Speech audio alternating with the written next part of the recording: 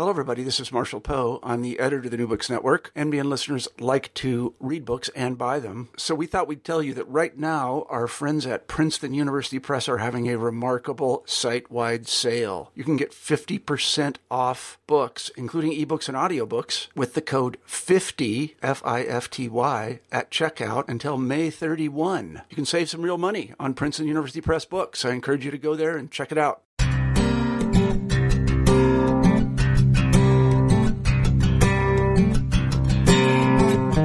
Welcome everyone back to another edition of New Books in Education. This is your host, Ryan Allen, and today I'm excited to bring you a book that I saw a book talk on recently, and I said, you know what, I need to have these guys on my podcast, and lucky enough, they were able to facilitate that. So today I have Dr. Edmund Hammond of University of Nebraska at Lincoln, and he co-edited this book with Stanton Wortham and Enrique Murillo, and this is Revisiting Education in the New Latino Diaspora.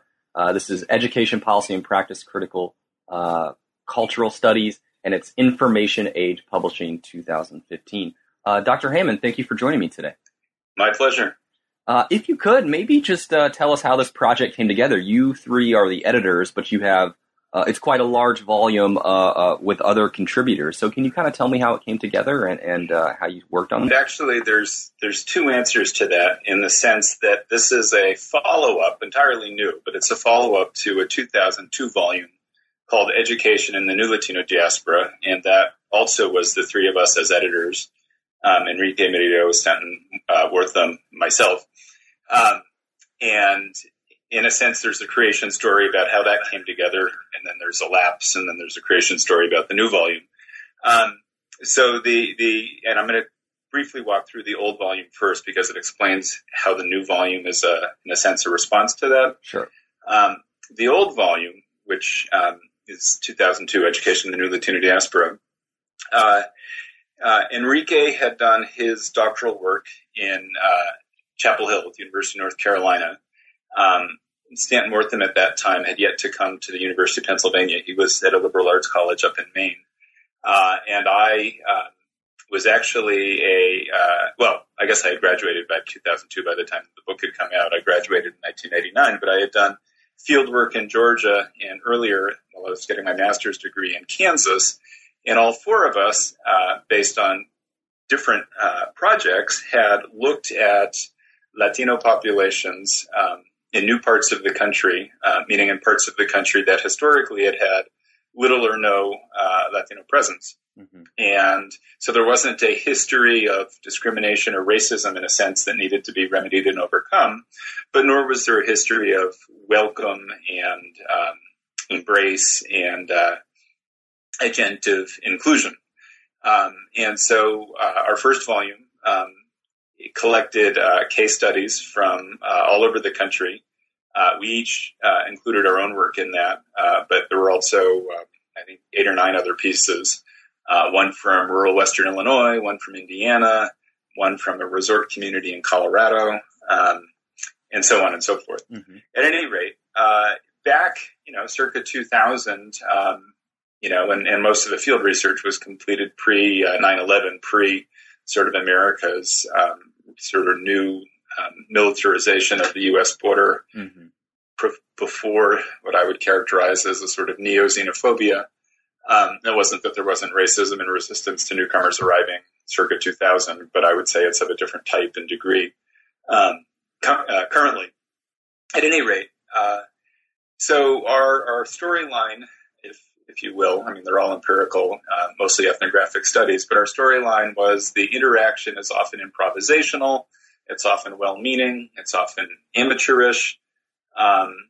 There are tensions related to whether newcomers are seen sort of completely as parents, as human beings, or if it's more narrowly as English learner, if you're talking about school, or worker, if you're talking about communities.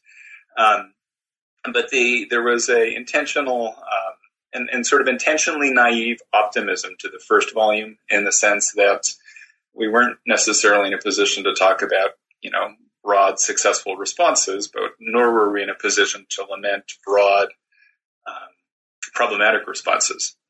Sure. And So it came out, almost all of the sites were rural. And, we all continued on in our careers and did additional things. And the book got decent press and was reasonably broadly circulated. And then in 2009, CLASE, and I've got to think what that stands for, CLASE, at the University of Georgia, decided to host what it called the first triennial conference on Latinos and Latinas in the United States, something akin to that, but looking basically at education in Latino diaspora. And, it was ironic that it was called the first triennial conference because, as best I know, there's never been a second or third. And, by their math, it would have been 2012 and 2015. Right. But at any rate, at that first one, it was actually the first time that Enrique Stanton and I were all together physically in the same place for a sustained period of time. I buy the idea we'd cross paths at AERA or something like that. Mm-hmm. But this was longer. And there was an idea of, well, what if we put together a new volume and new case studies? And I had been working with a woman actually at the University of Georgia named Linda Harklaw. She and I had put together a chapter for the Handbook on Latinos in Education, and that was a massive production, about 60 chapters, that Enrique Murillo had headed. And in that piece that Linda and I did, so the Hamann and Harklaw, 2010, we talked about limitations of the first volume, and not negatively, meaning the first volume got a whole bunch of things out and on the table, but there were things that now that the field in a sense was up and running that needed or merited additional attention. So for example, geographically, our first volume hadn't looked at all at the Pacific Northwest. Oh, maybe we should have something in the Pacific Northwest. It had been almost all rural field sites, and the new volume includes some urban and suburban areas. The first volume was almost all K-12 centric. The new volume looks at, there's one chapter on early childhood education by Jennifer Adair. There's 3 chapters that look in different ways at higher education, one by Catherine Richardson Bruna, one by Adam Sawyer, and then one by Socorro Herrera and Melissa Holmes, talking about the Besitos program at Kansas State University. So at one level, the new volume was let's fill in some holes. Another actually, I think, really interesting chapter in the new volume, it talks about the experience of Latin American origin, Latin American identifiable adoptees as a population growing up often in mixed race families, and often to white parents. And sort of the question of how well positioned are white parents to understand and promote sort of identity development of kids who quite distinctly physiologically different. Right. And there's again, it's sort of raising up the issue that too is part of the new Latino diaspora experience. At any rate, so the new volume sort of got cooked up in 2009 at this CLASE conference, this triennial convening. And then it was just a matter of sort of looking out and about for prospective chapter authors. We used the chapter that I did with Linda Harklaw for the Handbook on Latinos in Education. We actually used as the first chapter for the new book. That's the only one that's really a reprint. And even then, it's not completely a reprint because we kind of use it as an explanation here. According to our 2010 analysis, is where the field needs to turn next. And then we added, literally italicized sort of paragraphs. We added how this 2015 volume attended to some of that. Sure. So, but anyway, I would argue one more important point is that the new volume is more skeptical or even critical. These places often have had 15, 20, 25 years to mount institutional, thoughtful responses. And it's not that there are no stories of success anywhere, but by and large, if you look at high school graduation rates, if you look at continuation rates on the 4-year colleges, if you look at achievement test scores, if you look at sort of community ideologies about inclusion and exclusion, there's still a long way to go. And it's not, I'm willing to give somebody a temporary pass of, improvisation, meaning, trying to figure it out. But if 20 years on, you're still trying to figure it out, there's an additional storyline. And there's something in a sense, less flattering about what one needs to describe. Sure. If we could maybe jump into some of the parts of the book, and you actually have it broken up into 3 sections. The intro, of course, which you kind of talked about, but then the section 2, actors, improvisational local practice, which you sort of have off to the side, grassroots to policy. Right. And can you kind of maybe talk about sort of how that section, what's sort of some of the themes, or maybe even if you want to get into any of the specifics that can really capture what that means? Sure. And so this book fits into a series that more than anything has an anthropological take on policy implementation. Mm-hmm. And so traditionally, in a number of fields, we tend to think of policy in a kind of top-down nature.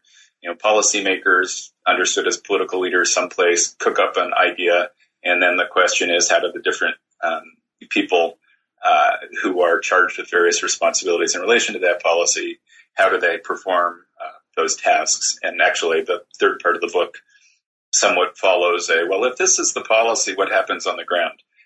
Here, policy ideas don't come from nowhere. They come from often anecdotes, often direct personal experience. And so when we say grassroots to policy, the idea was to frame particular circumstances and really point as a question, well, what about policy? What about larger frameworks that would be responsive? So Erica Bruning, who actually was a doctoral student at the University of Nebraska when she was doing this research, and now is at Nebraska Wesleyan University, she studied a high school where there were 4 identified English language learners, so 4 out of 600 kids, and she calls it a low incidence population. And I think they're very interesting and real questions. What is the capacity as well as the responsibility of a school to respond to 4 kids? Less than 1% of their total population. Right. And there's not an awful lot of familiarity, and there's not a lot of understanding as to what ought to happen. But it follows that if you're looking at a phenomena like a diaspora, where you've got growing populations in more and more areas, this low incidence reality is happening more and more commonly in a lot of different places. And if you add it up, if you could find 200 places in Nebraska with, at least 1 identified English learner, but say less than 5, and I'm sure we have 100 schools like that, if not 1,000 in the state of Nebraska, and then multiply that in many other places across the country, you suddenly realize that numerically, because at one level we're making the argument that education policy needs to figure out mechanisms where in widely dispersed low incidence populations there's nonetheless some thoughtfulness, some responsiveness to how these kids are situated and what they need. Fortunately, we're finally in an era in American history where if this was a particular special education population, for example, you start to see a response. And I would argue that, ELs and special ed are importantly different in a whole bunch of ways, and I'm not trying to lose that point. But if we can respond to low incidence populations in one scenario, presumably we need to figure out a way to respond to different low incidence populations in another. Sure. So anyway, that's, a grassroots to policy. Let's look at a particular case, a particular instance, talk about how, this case may be particular in terms of details. It's hardly a unique scenario, and there needs to be some sort of larger scale thought about what to do about it. If you look at chapter 3, the Luis Urrieta, Lan Colano, and Jiun Ojo chapter, learning from the testimonio of and this is in quotes, successful undocumented Latino student in North Carolina. Actually, it introduces the term testimonio, which shows up again in several of the other chapters, and I think it's an important idea, and I'll circle back to that. Sure. But in brief, chapter 3, and I won't do this with every chapter, mind you, but this is a useful second example. Right. 3, basically, Luis and his colleagues were interviewing this college graduate as part of a different research project, and then, it was in a recorded interview, and he, I think, trusted the interview process enough, the interviewee, that he felt safe basically articulating at length and in detail a complaint. He was frustrated that constantly he was, being asked, when people talked a little bit about his background and circumstances, he was undocumented, but he'd been able to secure, through the assistance of some others, scholarships to get through 4-year university experience, earn a degree. Mm-hmm. And people were like, "Oh, aren't you grateful? Isn't that terrific? How many people sort of helped you?" And his, at least superficially surprising response, not necessarily surprising if you think about it, was, "No, I'm angry." Mm-hmm. And, that set up the question, well, why are you angry? Didn't lots of people sort of generously figure out a way to have you move around all of these obstacles? And his point was, why were there all of these obstacles that needed moved around?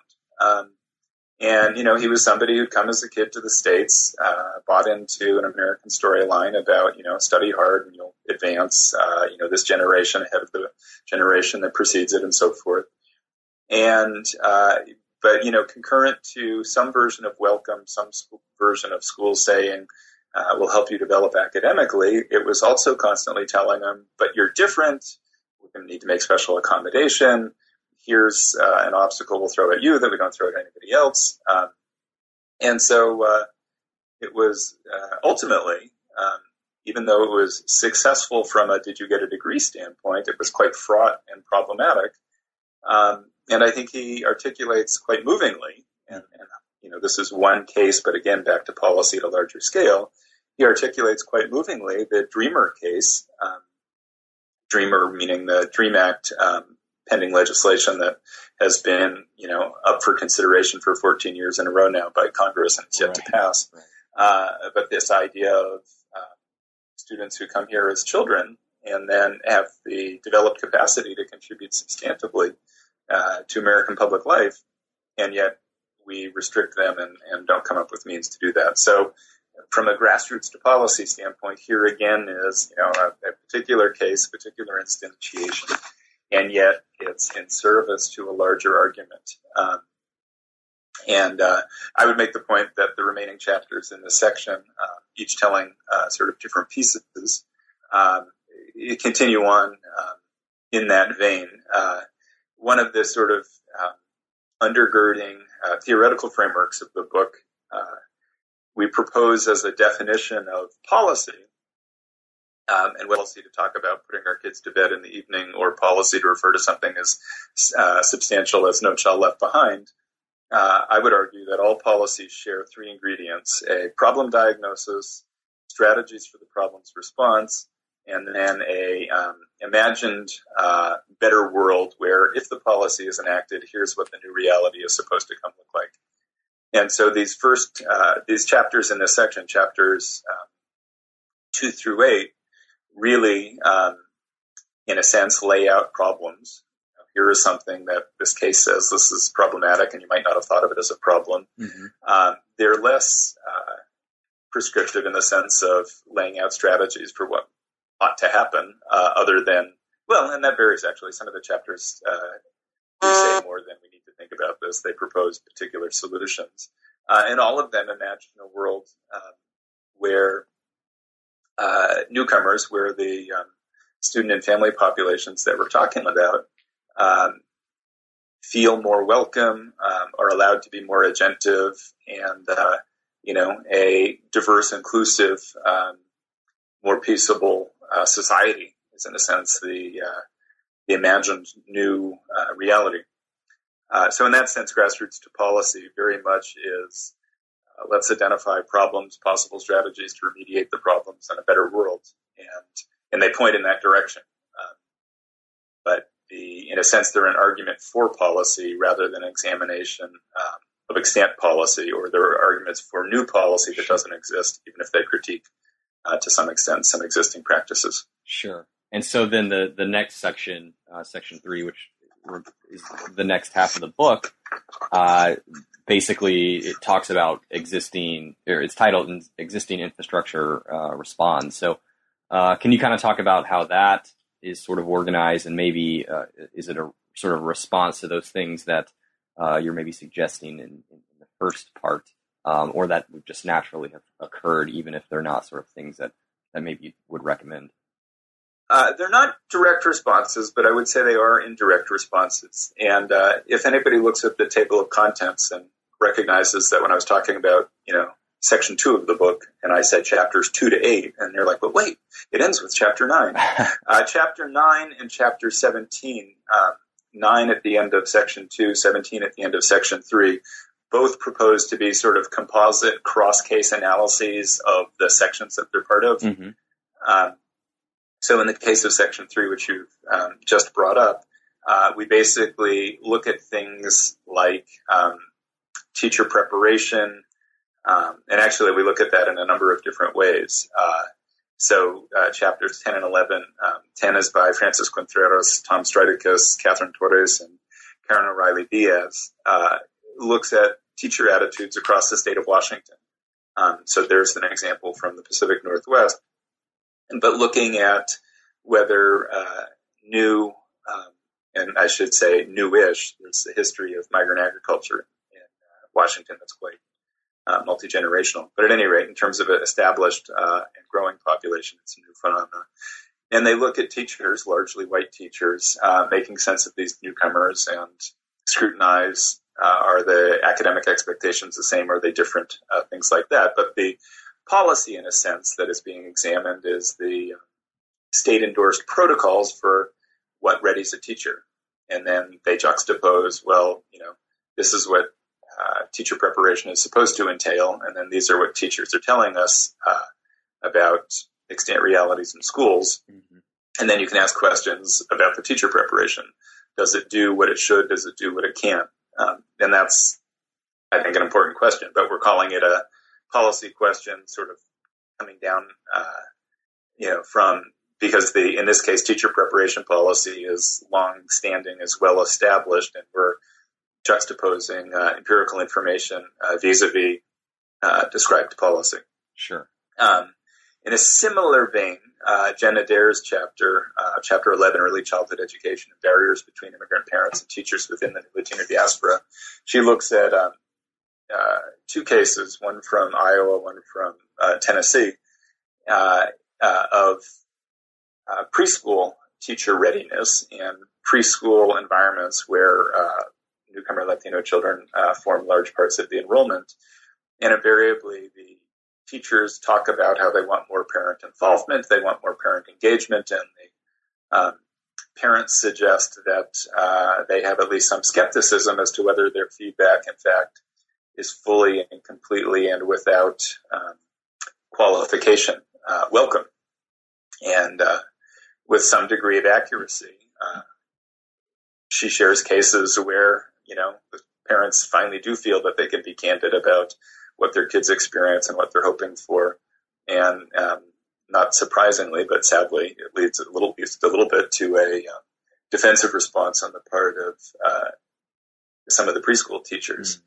Mm. And this is, we're calling this an examine of, policy response. Again, this is, the posture of the teachers is, here's a problem, we need more parent engagement. And yet when they get more parent engagement, they don't actually necessarily want it because it includes messages that challenge worldviews, that suggest changes in strategy that they're not willing to necessarily pursue. So, it's perhaps a little bit just trying to come up with the organizational logic of a book in terms of big part 2, big part 3. Yep. But we would propose here that the starting point is, what's extant policy where these preschools, how do they imagine a client population, in this case parents, and what do they do about it? And that's the sort of existing infrastructure, the school responding to the changing demographic, a changing blend and mix of parents, and what are they doing about it? So when we say infrastructure responds, it turns out that in the new Latino diaspora that, and we're particularly interested in education institutions, but we look at how the different prospective stakeholders are involved and how the institutional infrastructure that pre-exists these stakeholders responds. Okay. Well, I know you have to get running here pretty soon, but maybe just one or two more questions. If you could, I know there were sort of innovative methods kind of used in this, and one that I found particularly interesting is sort of some people were videotaped themselves talking and things like that. You also were able to come up with sort of a documentary out of, I think, some of these studies. And maybe just once you answer that, if you could, just last word on the book, what you hope people take away from it. Okay. In some sense, the book is the dry academic. This is, careful, formal, empirical analysis and study. And I absolutely want to stand behind it for that. But it's also the case that if you ask a broader question about education in the New Latino diaspora, taking field notes and analyzing them is not the only strategy available.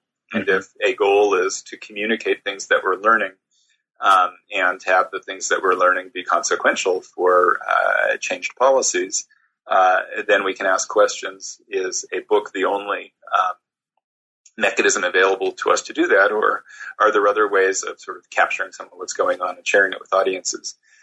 So in the presentation at Teachers College that you saw, that you alluded to, Stan Wortham, my co-editor, shared some video of work that they have done in a mid-Atlantic suburb of a big city.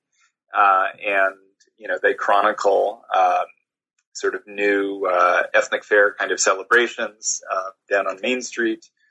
They chronicle how this is a community that before and after World War II welcomed large numbers of Italian Americans, how this elderly Italian American population and then their second generation children make sense of, this is just the newest wave of newcomers, and we were newcomers, and sort of the processing that goes on.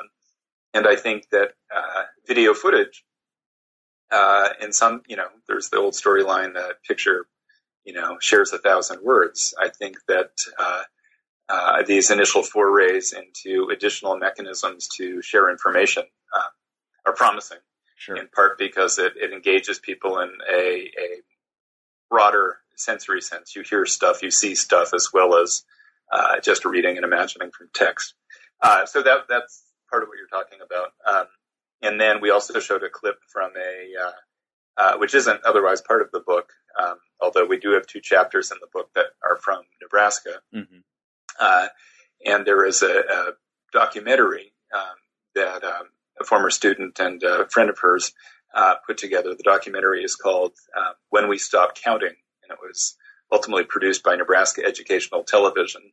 And they do a nice job of basically a year in the life of 6 Latino and Latina students in Crete, Nebraska.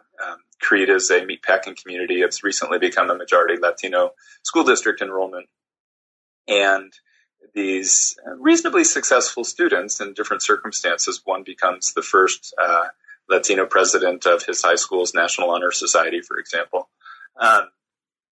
They reflect on what it's like to grow up in a smallish town. The town population is about 8,000. Some of the surrounding farmland feeds into the school district, so it may have a service area of about 10,000 people. And the high school is 800 kids, and these are 6 of them. And they sort of walk through their experience. And, one of the things that we would claim is, in complement to this book, there are other pieces that are also capturing dynamics of what we're calling the New Latino diaspora. And mind you, let me go back actually as a final word on this idea of New Latino diaspora. We realize in the 2010 Hamann and Harkala piece in the Handbook on Latinos in Education points out that in claiming that this is a new phenomena, we risk, at least depends location by location, but we risk erasing a history. So, for example, Maria Herrera Sobek, who's a folklorist, has chronicled corridos, which are simplistically characterized as Mexican folk songs, talking about Mexican workers in steel towns in Indiana and Michigan and Pennsylvania and so forth, at the beginning of the 20th century. And, we're looking back at these communities and saying, this is a new phenomenon. And if it's entirely new, then, what about those histories of people 100 years earlier? What about this neighborhood in Detroit called Mexico Town? How did it get that name? So in using the word new, part of what we're trying to highlight is that at scale, there's phenomena going on. There's improvisation and new sort of problem identification, problem solving being attempted in more places and at a scale different than previously happened. We're not going from 0 to 10, but we are, depending on the place, perhaps going from 2 to 8. And so there is something new, although that doesn't mean nothing ever like this has happened in these places before, varying place by place. So that caveat matters, but we would hold on to the idea that, in provoking readers to think about, well, is this new? Part of what we're doing, I think, is describing scenarios that they otherwise might not have thought of. And I guess as scholars, our ultimate faith is in the idea that if you put ideas and experiences and information in front of people, you position them better to understand the world and then make decisions about what would be fairer, what would be more inclusive, what would be more responsive, and even give them some ideas as to what they can do, they the reader, to help make that so. Sure. Our target audience, for example, is undergraduates, in college, pre-service teachers. I use this book. I teach a class called School and Society. I use it with 200 students a year through that venue. We also would use it in graduate classes where you get superintendents, you get principals, you get sort of people coming back to university for an additional degree. We want for a handful of readers, this will be like, at last my story is being told. And for a bigger number of readers, oh, I hadn't thought of that. This is interesting. And both of those responses, I think, matter. Okay. Well, that sounds good. I know you have to go. One final question, quick elevator pitch. What are you working on next? That's plural and complicated, but the quick version is I've also been part of a project for about 15 years looking at kids in Mexican schools that have prior experience in the U.S. We tend to think of Mexico and Latin America's sending area. Oh, they send us families. We don't normally think through how some of that migration is circular, and there are folks here who end up there. And, if you can imagine a kid with a last name like Ramirez went through kindergarten through grade 7 in Oklahoma, and then they're suddenly in a school in Zacatecas, how ready is that school and how ready is that child to suddenly switch and go to school in Spanish for the first time? That child may have grown up in a household where Spanish was used at home, but it really wasn't a big presence in Oklahoma schools. So we're starting to ask questions about how Mexican schooling, particularly Mexican public schooling, is challenged, and Mexican teachers are challenged by a growing population of kids with experience in both countries. Okay. So that's next. Fantastic. Well, we'll look into that. I know you have to go. So I want to thank you, Dr. Heyman, for joining me today. And I want everyone to check out Revisiting Education in the New Latino Diaspora. And to all my listeners, I hope you learned.